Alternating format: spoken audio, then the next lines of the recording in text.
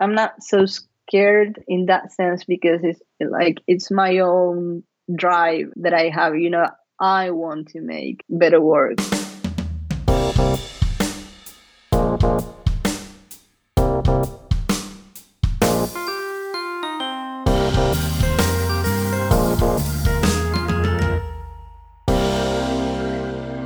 Hello, print friends, and welcome. I'm your host, Miranda Metcalf. I release weekly episodes with people around the world who share our love of printmaking. If you like what we do, please rate us and review us on Apple Podcasts. If you don't like what we do, you don't need to worry about doing that. It's cool. We also have a Patreon page where supporters can join at tiers that start at just $1 a month, and that helps to keep us bringing you printmaking content every week. You can also get thank yous like exclusive merch, as well as access to our bonus content, Shop Talk with our editor, Timothy Pauschak. These are chats for the printmaker's printmaker. They talk about color theory, materials, chemistry, and lots of nuts and bolts, down-to-earth professional advice. How do you keep your practice dynamic after you graduate? How do you save money on supplies? What are we going to do when they finally stop making phone books? So if this sounds like something you're interested in, you can check out the link in the show notes. If you want to save a little cash and still support the show, you can sign up for a yearly subscription and save 15% off the tier price. Printmaking forever, shun the non-believers. Hello, Print Friend is brought to you by Speedball Art Products, who've been offering a diverse range of high-quality products to your creative practice since 1997. Products like their new line of professional relief inks. Beginning with the flagship color Super Graphic Black, developed with artist printer Bill Fick, and formulated with all the working properties artists demand, these light, fast inks roll out consistently, transfer beautifully, and clean up easily with soap and water. So if you want to take your practice to the next level, head on over to Speedball's website, where you can pick up a can of your new favorite color. There's a link in the show notes. My guest this week is Sofia Salazar. We'll talk about growing up in Argentina in an artistic family, and the choice to move from there to the UK. Building up her brand to the point of making a living off her art, and growing her Instagram presence while finding a balance with her mental health, while relying so much on social media to reach her audience. So, without further ado, sit back, relax, and prepare to like and share with Sofia Salazar. Hi, Sofia. How's it going? Hi. I'm okay. It's too early in the morning, but I'm enjoying it. I definitely appreciate that you making some time to chat with me, and especially I know you've got even a train to catch today, so you're fitting it in, and yes, you're busy artist don't life. worry. I didn't wake up early for you. It's just that we're going away for a week finally, so we've been up since 7, I think, which is not usual for me. Right. Yeah. Well, I'm really excited to get a chance to explore more about your background and your practice and how you've developed your style and your business and all of that good stuff. But before I dive in and we get into it, would you please introduce yourself and let people know who you are and where you are and how do you describe what you do? Sure. So my name is Sofia Salazar. I am Argentinian. I'm a textile designer, and I've been living in the UK for, I think, 8 years now. So it's been a while. But I started a few years ago with my brand, you could call it. And I've been working in different techniques ever since, always experimenting, always trying to, discover new things. Yeah. So, yeah. Definitely. And so you said that you're from Argentina and you grew up there. Where were you? Were you in a big city or more in the countryside? What was that part of your life like? Well, I was born and raised, for the first 10 years of my life, I lived in a big city, then moved to a much quieter place, with a lake and in the mountains. So I spent my teenage years in a much calmer place, but that was also very beautiful. And then when I finished high school, I went to the capital.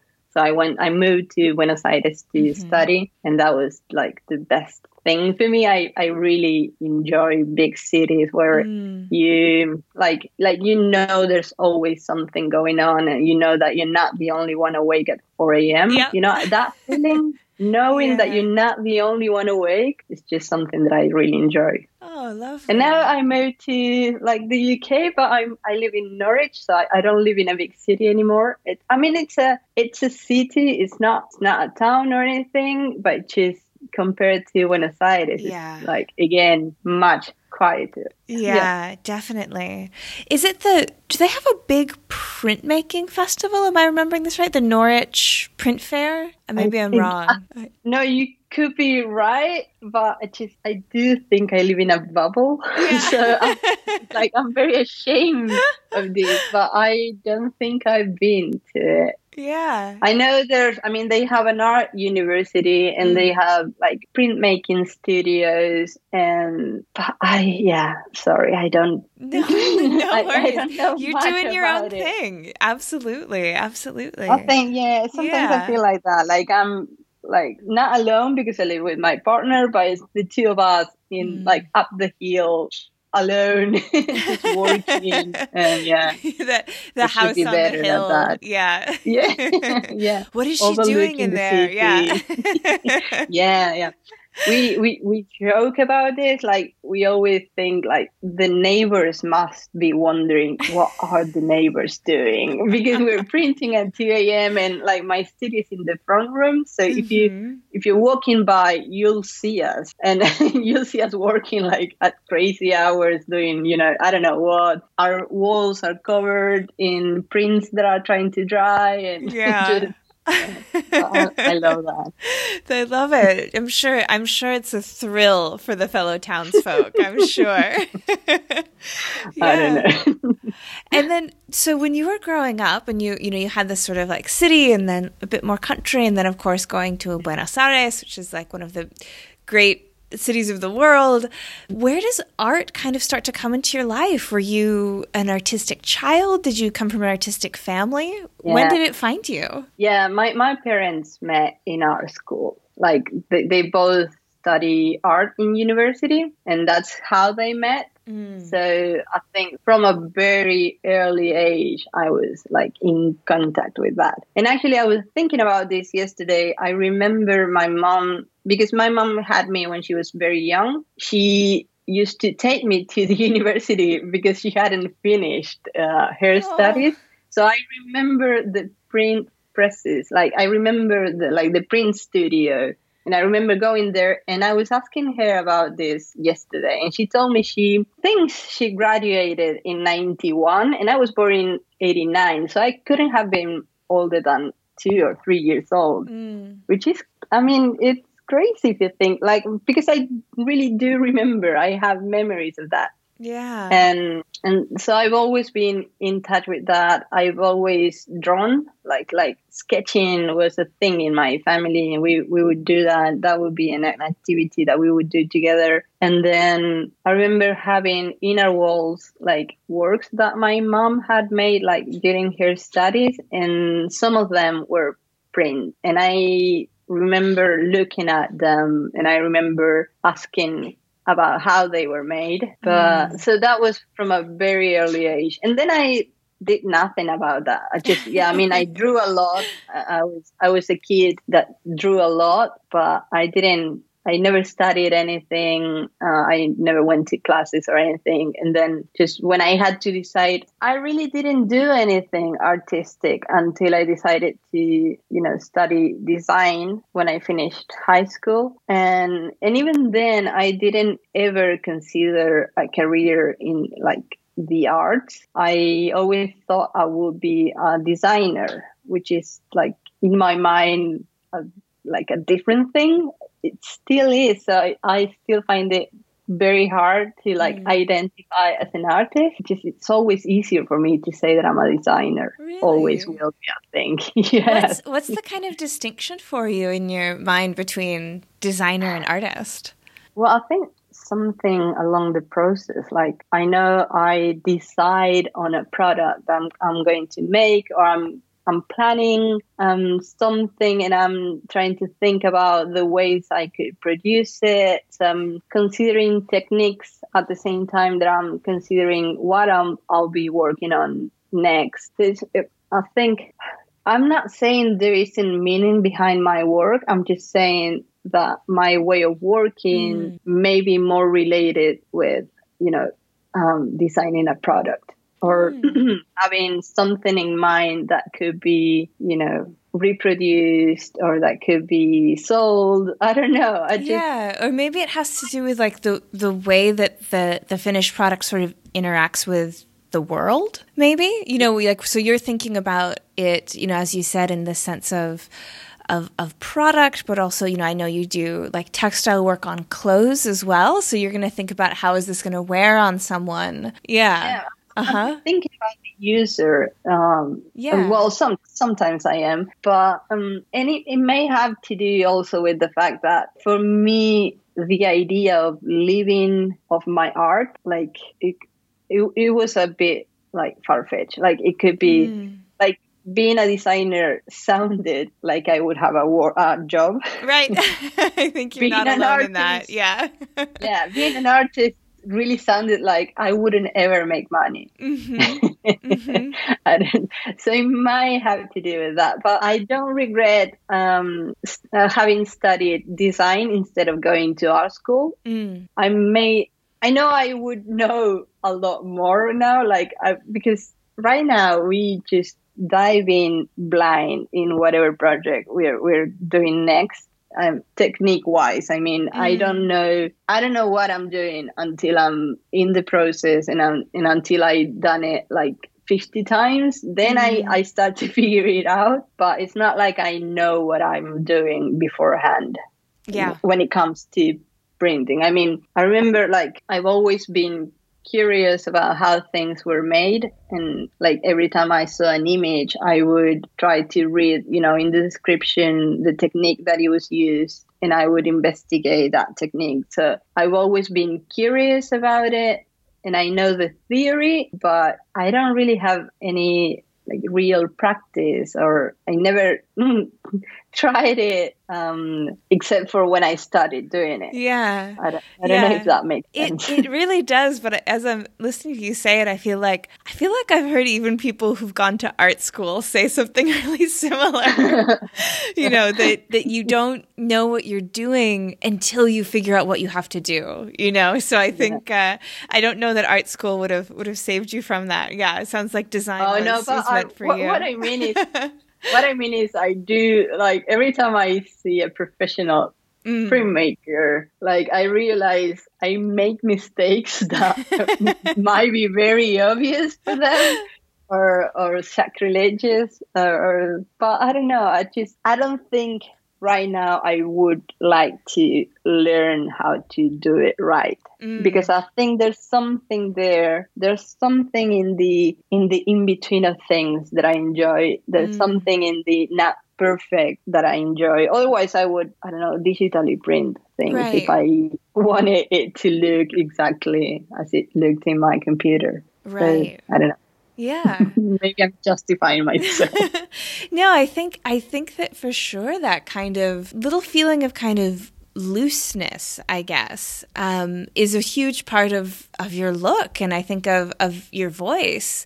And part of what makes your design so charming and engaging, I think, is that you can feel that sort of handmade quality. You can feel that gestural quality really coming through in it. So I think that's it very much works, I think. Yeah. So if you didn't find printmaking through art school, when did you discover it, outside of being a little, bambino wrapped up in your mom's arms in the print studio? When did you come to it as someone who practices it, and how did it end up being a big part of what you do? Well, again, I always knew it existed. I knew what a woodcut was. I knew that was a way of reproducing images. And I remember in 2013, we went to New York and I bought supplies that I hadn't seen back home or something like that. Mm-hmm. And I bought a piece of this soft, it wasn't soft cut, it was more like a piece of rubber that was meant for carving, and that was my first approach to it. I think it was meant to make stamps. And I didn't use it because I had so little of it that I didn't want to waste it. So I never ended up actually stick with it.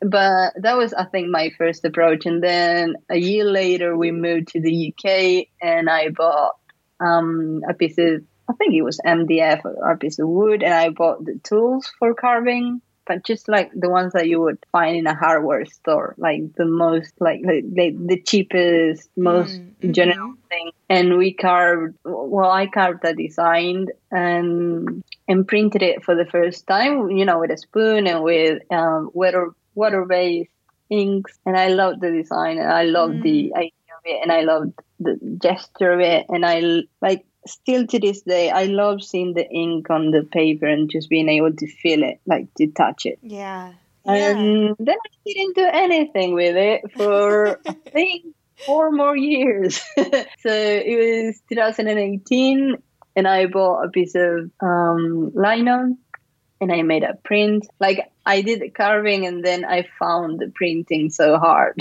Because I don't know, still to this day, I find lino to be very hard to print. Like, I think you need a lot of pressure. And so, I don't know.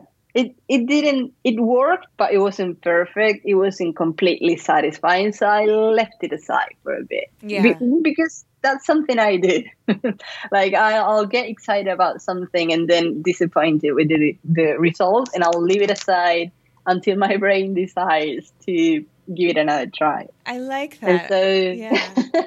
I like that I come back to it eventually. I like that I don't just abandon it forever. Absolutely. Yeah. Then I started doing like this, I think it was A5, sized designs, and they were selling. I was selling them for so cheap, and I sold them for so cheap for so long. But of course, they were selling. And I would print with a spoon or a little background that I had. And then I think so I started in May, and I think in October I decided to buy like a small intaglio press that I could afford, like very small, like it's A4. But with that A4 press, I did so much printing. Like I took it to the extreme. I think that machine did everything it could do for me. Yeah. And I love it. I love it. It's a small press. And just, I did so much with it. And then I started experimenting with oil-based inks, which I found to be, like, I love them. I prefer them. I don't know. I love the colors, the richness, the saturation, the sheerness of it. I love everything but waiting for them to dry and cleaning up afterwards. Which right. I think that's also very printmakery of you, for sure.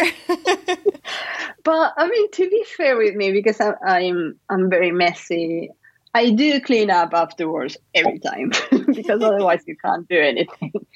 But you should see my house right now. Like I'm doing a reductive print or reduction print. I don't know exactly the name of it, but I don't have a drying rack or anything like to that purpose. So my house right now is filled with prints that are drying. And because I'm printing ink over ink, because it's like the third layer already, it's taking like a week to dry. Yeah. So literally last week we had lunch and dinner in my studio because the rest of the house was taking over the print drying. You have to go to the studio to find the place that doesn't have prints. Yeah. Because that's the only table available right now. And so, well, I started with my business, started with the embroidery. And then slowly the printing took over. I always loved printing, like the idea of it, screen printing also. So the fact that my business changed in that direction is something that gives me a lot of satisfaction, because I really do prefer to be printing than to be doing any textile work, I think. Yeah. And so I'm also curious, how did you come to develop this really distinctive aesthetic, this distinctive voice that you have?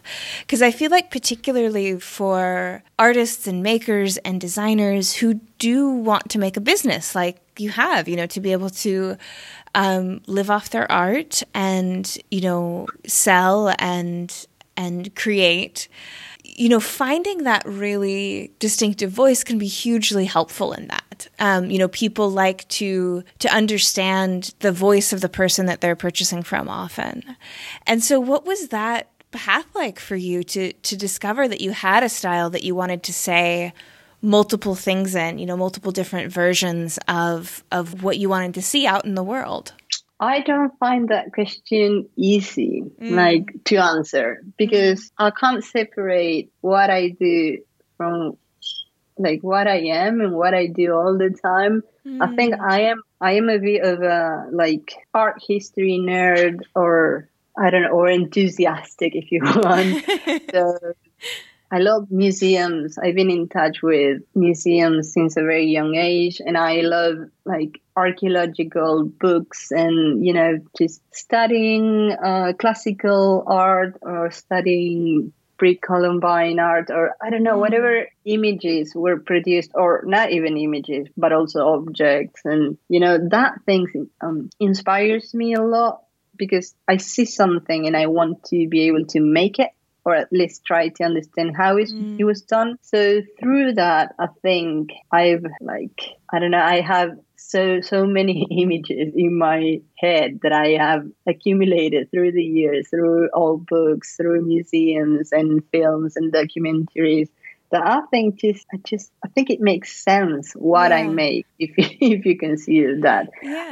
I don't find it easy to say or to see how particular my style is. Actually, I'm always wondering, am I not doing the same thing that Matisse and Cocteau and Picasso did 100 years ago? Am I doing something different, or am I just, following something that was done? The Bauhaus was 100 years ago, and and if you ask me, they did everything so perfectly that why would you do something else? So sometimes I wonder, I feel not insecure, but I do feel I don't know. Do I have a voice? I guess I do have a voice, but I don't see it so clearly. Maybe it's easier to see from the outside. But I think the only way of finding your voice is just working. Yeah, absolutely. Yeah. And I definitely think that for me, for someone who, I have a background in art history as well, and I'm really interested in printmaking and talking to artists. And I think that, the answer for me seems very clearly that you are doing something different, if only for the reason that the context is so different. You're creating new work that's in the 21st century. You're creating female nudes as a woman. You're creating stuff that people are interfacing with through Instagram. So much about how it exists in the world and how it's created. It's so while you can see the art historical influences from Picasso, Matisse. Sometimes I feel like I even see a Grecian vase popping up here and there. You're giving that look such a new life, I think, is what makes it exciting. Yeah. I think I do have something to say. It's not an advice, but I think there's something I find useful that maybe other people can find useful is trying maybe the same drawing with as many different techniques as you can get in touch with, or the drawing won't be the same. The style won't be the same if you use charcoal, or if you use a pencil, or if you use a technical pen, or if you use a brush, or if you use a thicker brush, or if you do a monotype. Many times when I can't, or when I don't know what to do, I'll just ink up a plate and just put some paper on it and try to do a monotype. It's a few things. It's a few seconds, and you can't think much about it, and the quality of the line and the quality of the drawing is so different from what you could have achieved with a pencil when you can erase, you can, do that line better, you can do that face over and over. So for me, trying that when I'm stuck, trying to draw with a marker and then with a pencil and then with a crayon and then with a whatever, that usually helps me a lot. And I think it can help you to find a style, because it can help you to find one type of line that you consider it's, it suits you better. Yeah, absolutely. Absolutely. I'd love for you to speak to the process of building your company as well and kind of your brand. And I'd love if you could start with the name and then also if you can drop some girl boss knowledge on everyone out there who maybe is thinking about trying to take the path as well that you're on. Well, my company name is Hiedra. I know it's not easy for English speakers to read it and to guess that it's pronounced like that. It means ivy, like, the plant. And I know people think it sounds like Hydra, which I don't mind, because it's actually a mythological picture. So I think it's okay either way. But yeah, I call it Hiedra.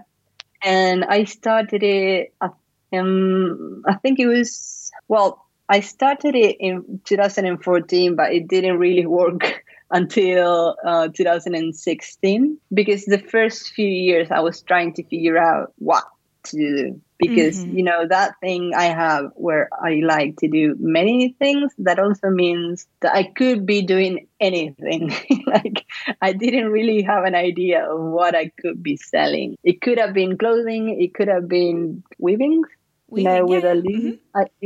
That's what I was doing at the beginning. And so I tried a lot of different things, including, ceramics, until I found that when I was embroidering on clothing, people wanted that. Clothing was something that was very, instant, if you like.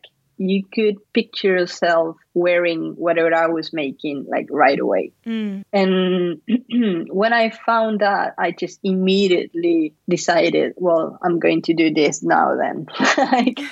I discovered two things. I was doing a textile residency in Iceland. It was actually the only residency I ever done, but it was very important for me. And I was recording my processes, I was making videos, and I saw that one of the videos gave me 200 followers. I had 800 followers and I got to 1,000 thanks to one video. And so I realized, okay, this is there's something here. Even you're getting a response. Yeah. So this is what I'm going to make. I'm going to make videos and I'm going to show people how I embroider on clothing, and I'm going to sell those pieces. So I started very slow, and my parents-in-law, is that how you say it? Yeah, I think so.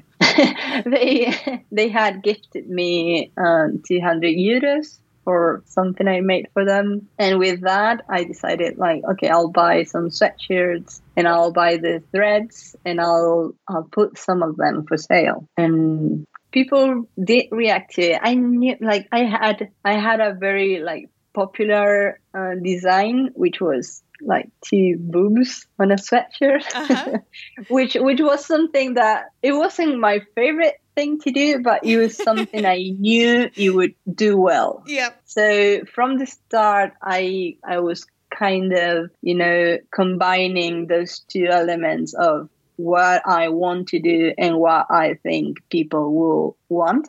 So I'll mix the two of them and I'll hope they eventually choose what I prefer. Yep. And so at that time, I had a lot of free time because I didn't have a lot of orders. So I could design. I was actually doing one new design and one new video each day, which right now I just find the idea just impossible. Yeah. But if you think about it, I didn't have anything else to do because, I mean, I was trying to sell those things. But in the meantime, while I was waiting for orders to arrive, I had nothing but time. So I created a lot of content and I put a lot of my time into trying to grow an audience. Like what I did is I found people who were doing work that I liked and that I thought, well, my audience would like this, or it was the other way around. I think this audience could also like what I do. So I would, I would interact with, those followers from other accounts. And eventually they would come see my work and they would start following me. And that's how I grew my audience. It took a lot of time, but it was a different time for Instagram. So I think I could really go viral with my videos, which I don't find that easy to do anymore. Yeah. So, yeah. Things have changed a lot. Yes. Yeah. It's crazy now out there. I don't know. I don't understand any of it. No, I don't. But I do remember that, like, I came from that residency in May and I had 1,000 followers. I traveled with my family like in June and I got to 2,500. I remember that. I remember being in Rome and, I reached, I reached number. And by October, I had reached 10,000. And so in that period, it grew very quickly. So I had that.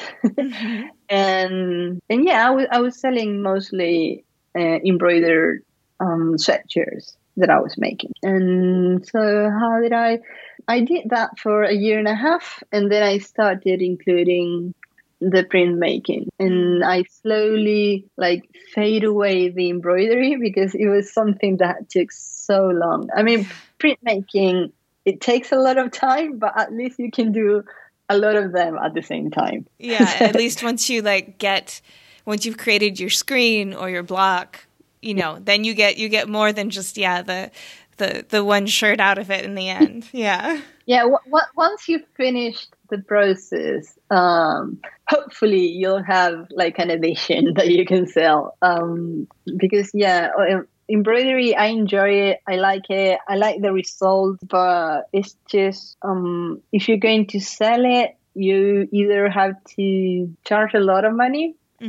Or be very well known and respected, and people will want to pay what it's actually worth. Which is, I don't know, it's hard. It's hard to find. I mean, it's hard to. I'm trying to think of myself buying a piece of clothing that would be, I don't know how much it should be to make sense. So I don't know. I know I spent a lot of time building my social media audience and a lot of engagement and a lot of content. And I would watch YouTube videos of people making content. I remember in that time I would watch Casey Neistat. Well, he's a very famous YouTuber. He does something that has nothing to do with what I do, but I found it very inspiring to see someone that was actually, creating content for a living, which in 2016 wasn't that much of a thing. Totally. Yeah, it's hard to remember that, only 5 years ago, it was really a different world out there. Yeah. Well, it was.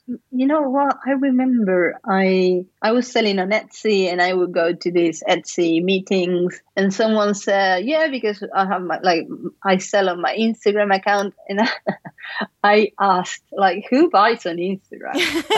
I did that. And she told me everyone.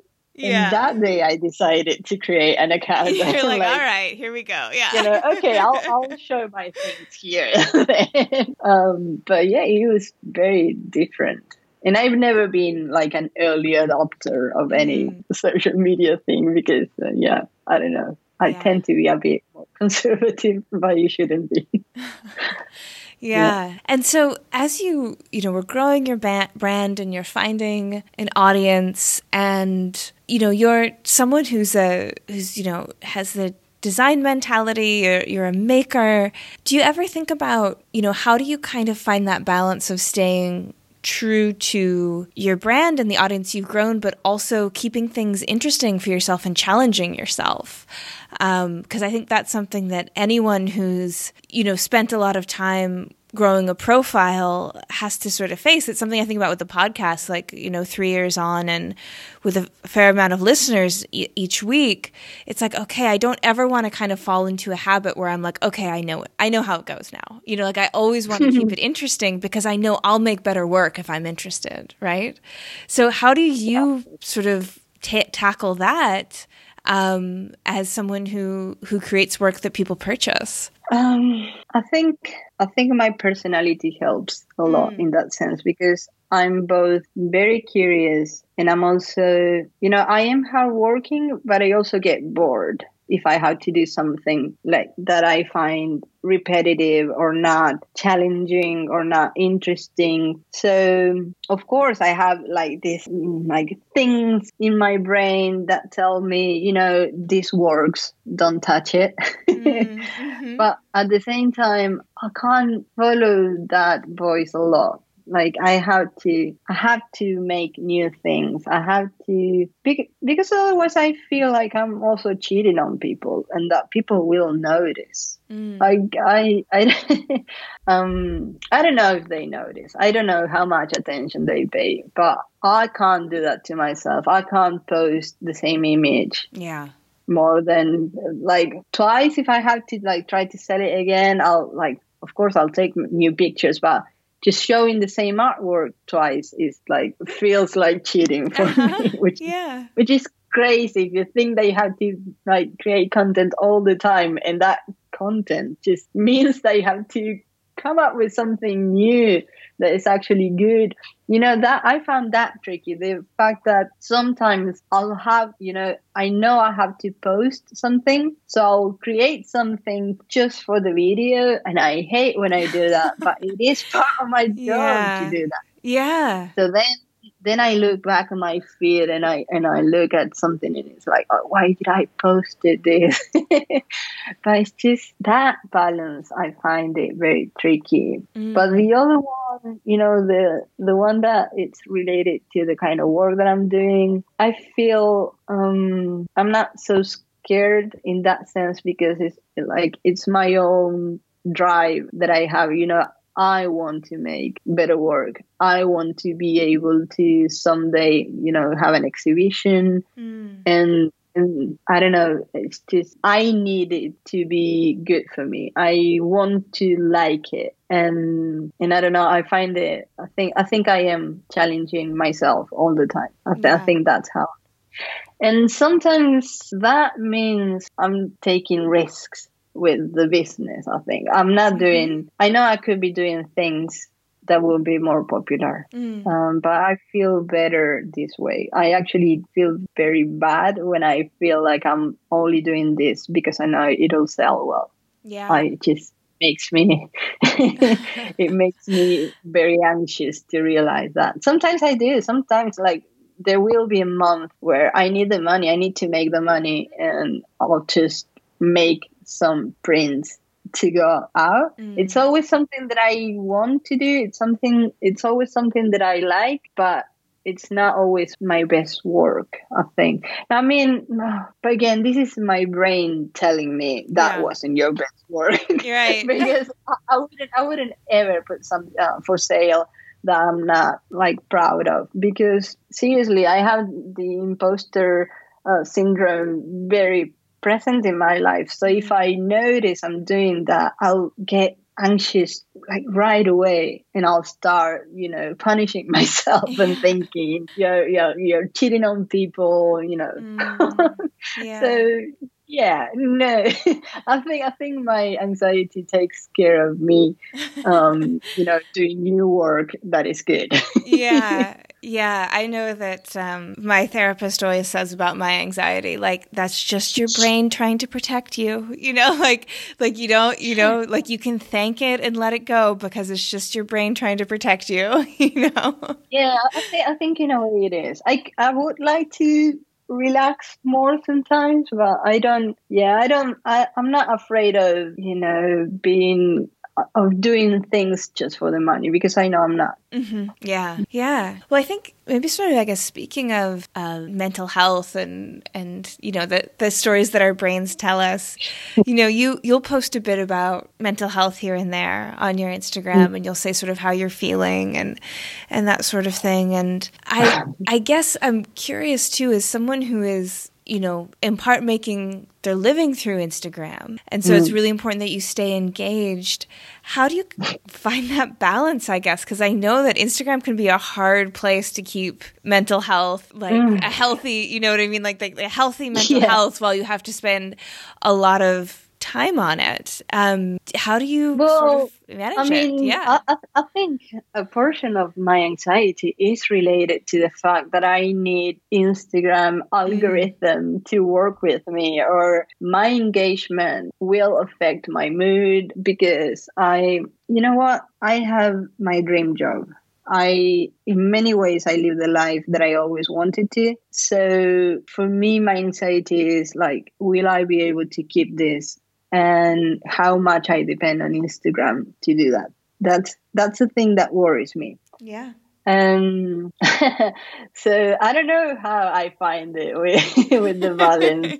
I try to come up with solutions when I get too anxious about that. But I try to be honest, because I realize how much people put me in a place that isn't necessarily real. Like, I get a lot of wonderful messages that I enjoy, that I love, that I appreciate. But people think I have like everything sorted, or that everything comes easy to me. Especially, I mean, I'm not saying like money wise. I'm saying style wise, right, or work wise. Yeah. Like, they'll think that I'm always inspired, or that I don't know, that I can just sit down and do something that is good. That isn't always the case. I'm not always focused. I'm not always inspired. That I'm very rarely inspired, actually. And I think like it can be very tricky to be watching at someone else's life or someone else's work, and to think, that that's all there is.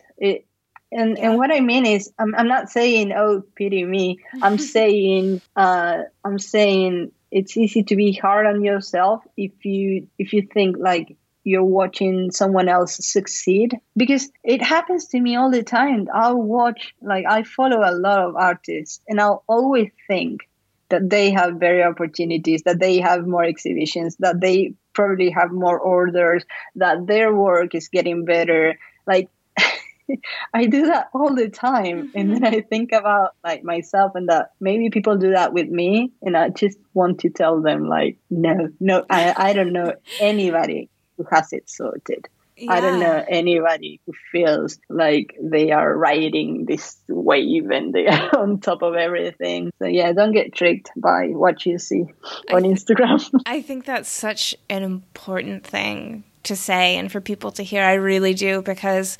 we put our best selves out. We put our best work out. We don't post about the failures, because that doesn't always get that kind of the engagement, right, that runs everything. And so even if it does, I don't feel comfortable.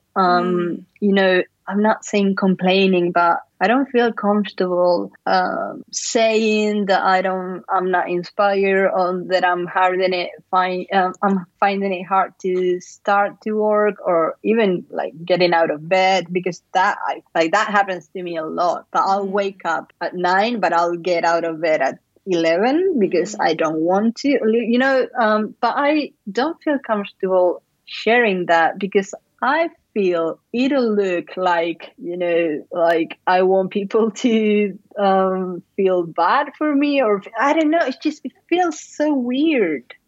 Yeah. So I'm not comfortable doing it, but sometimes I'll do it just to let people know that, it happens all the time to everybody. I think, yeah. Yeah. That's again, yeah, I think it's really, really good when people can be open and honest about that, for sure. And I think that art of really almost of any kind, like good art, often has this quality of looking effortless because everything is in the right place. And I mean it with like the design of a piece, but I also mean it's that phenomenon about like how I can lie in bed eating a giant fruit platter and watch the Olympics and be like, doesn't look so hard. You know what I mean? Like, because they make it look easy. And I think that art, like good art, can have the same quality to it, where when something is right, like when everything's being done and kind of falling into place as it should, we just associate that with like, oh yeah, how hard could have that been?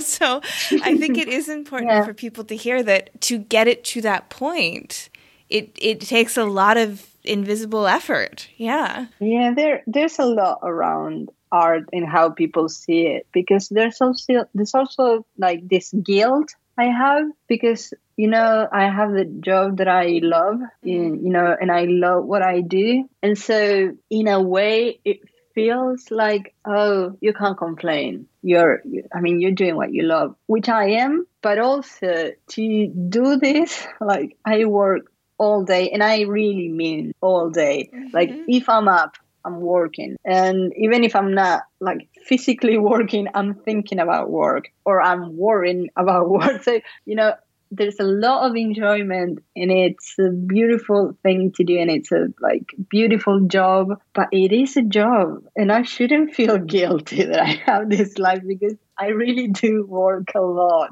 like a lot, to have this. But with this, I'm not saying someone who doesn't have this is just not working hard enough. I'm not saying that. I'm just saying that some people think that being an artist is just, playing forever all the time, enjoying all the time, everything. And I don't think that's the truth. It's hard to there are too many things to it to just resume it. I don't know, easily, but yeah. It's one of those things where it's like, if I love doing things, creative things. I love making this podcast and getting to talk to interesting, creative people every week. And it's amazing. And I get wonderful messages from people about it. But every once in a while, that feeling of like, oh, right, some people, when they leave work, they're just done for that day, like I kind of forget that that's true. And it's never, it's never true when you're in the business of creating something, on your own and sort of on your own 2 feet, where you're expected to engage with people and create content and, all of that kind of thing. So every once in a while, if I'm feeling really worn down, my husband will be like, well, you have been working nonstop for like checks watch, like 3 years, like they'll be like, oh yeah, my mom tries to tell me that, like, you've been working all day, you can stop, you can rest. But yeah, I don't know, when it depends on you have to you have to keep working. I don't know if I want to spread this message of you have to work all day. You shouldn't. You should rest and everything, but I don't do it. Yeah, exactly. Everyone take care of themselves. Yes. Yeah, please do take care of your mental health while I work until I pass out. I don't know. It's tricky. I get it. I definitely get it. And again, it's that guilt of what am I complaining about? Like, am I complaining that I have to create content? Why do I feel that it's something to be guilty about? I don't know. I think for me, I can say that feeling, it comes from, I think, this voice that's somewhere in me that's like, what if it's not good this time? What if you don't, like what if you just make something totally shit this time, and like, and so like, no matter how many times I've done something, like no matter how many times I've made a video or interviewed someone or designed something, there's just like that little devil in there who's like, yeah, but what if you're bad at it this time? And that's what gives me the anxiety when I go into that act of creating, or the act of like, of posting something or making something, it's that little devil in there. Yeah. Especially designing something or doing artwork, that voice will always be there. Like, you're not good enough, or like everybody else make this, or it's just. But I think I'm fighting that voice. And like I'm trying to ignore that voice a little bit. I'm getting better at it, I think. But I do feel I still need to, like, I'm trying to prove someone that, what I do is a real job and it's worth of, respect or something like that. I don't know who that is, but I feel that. I feel like I'm trying to prove the internet that I'm actually working. I don't know why I do that.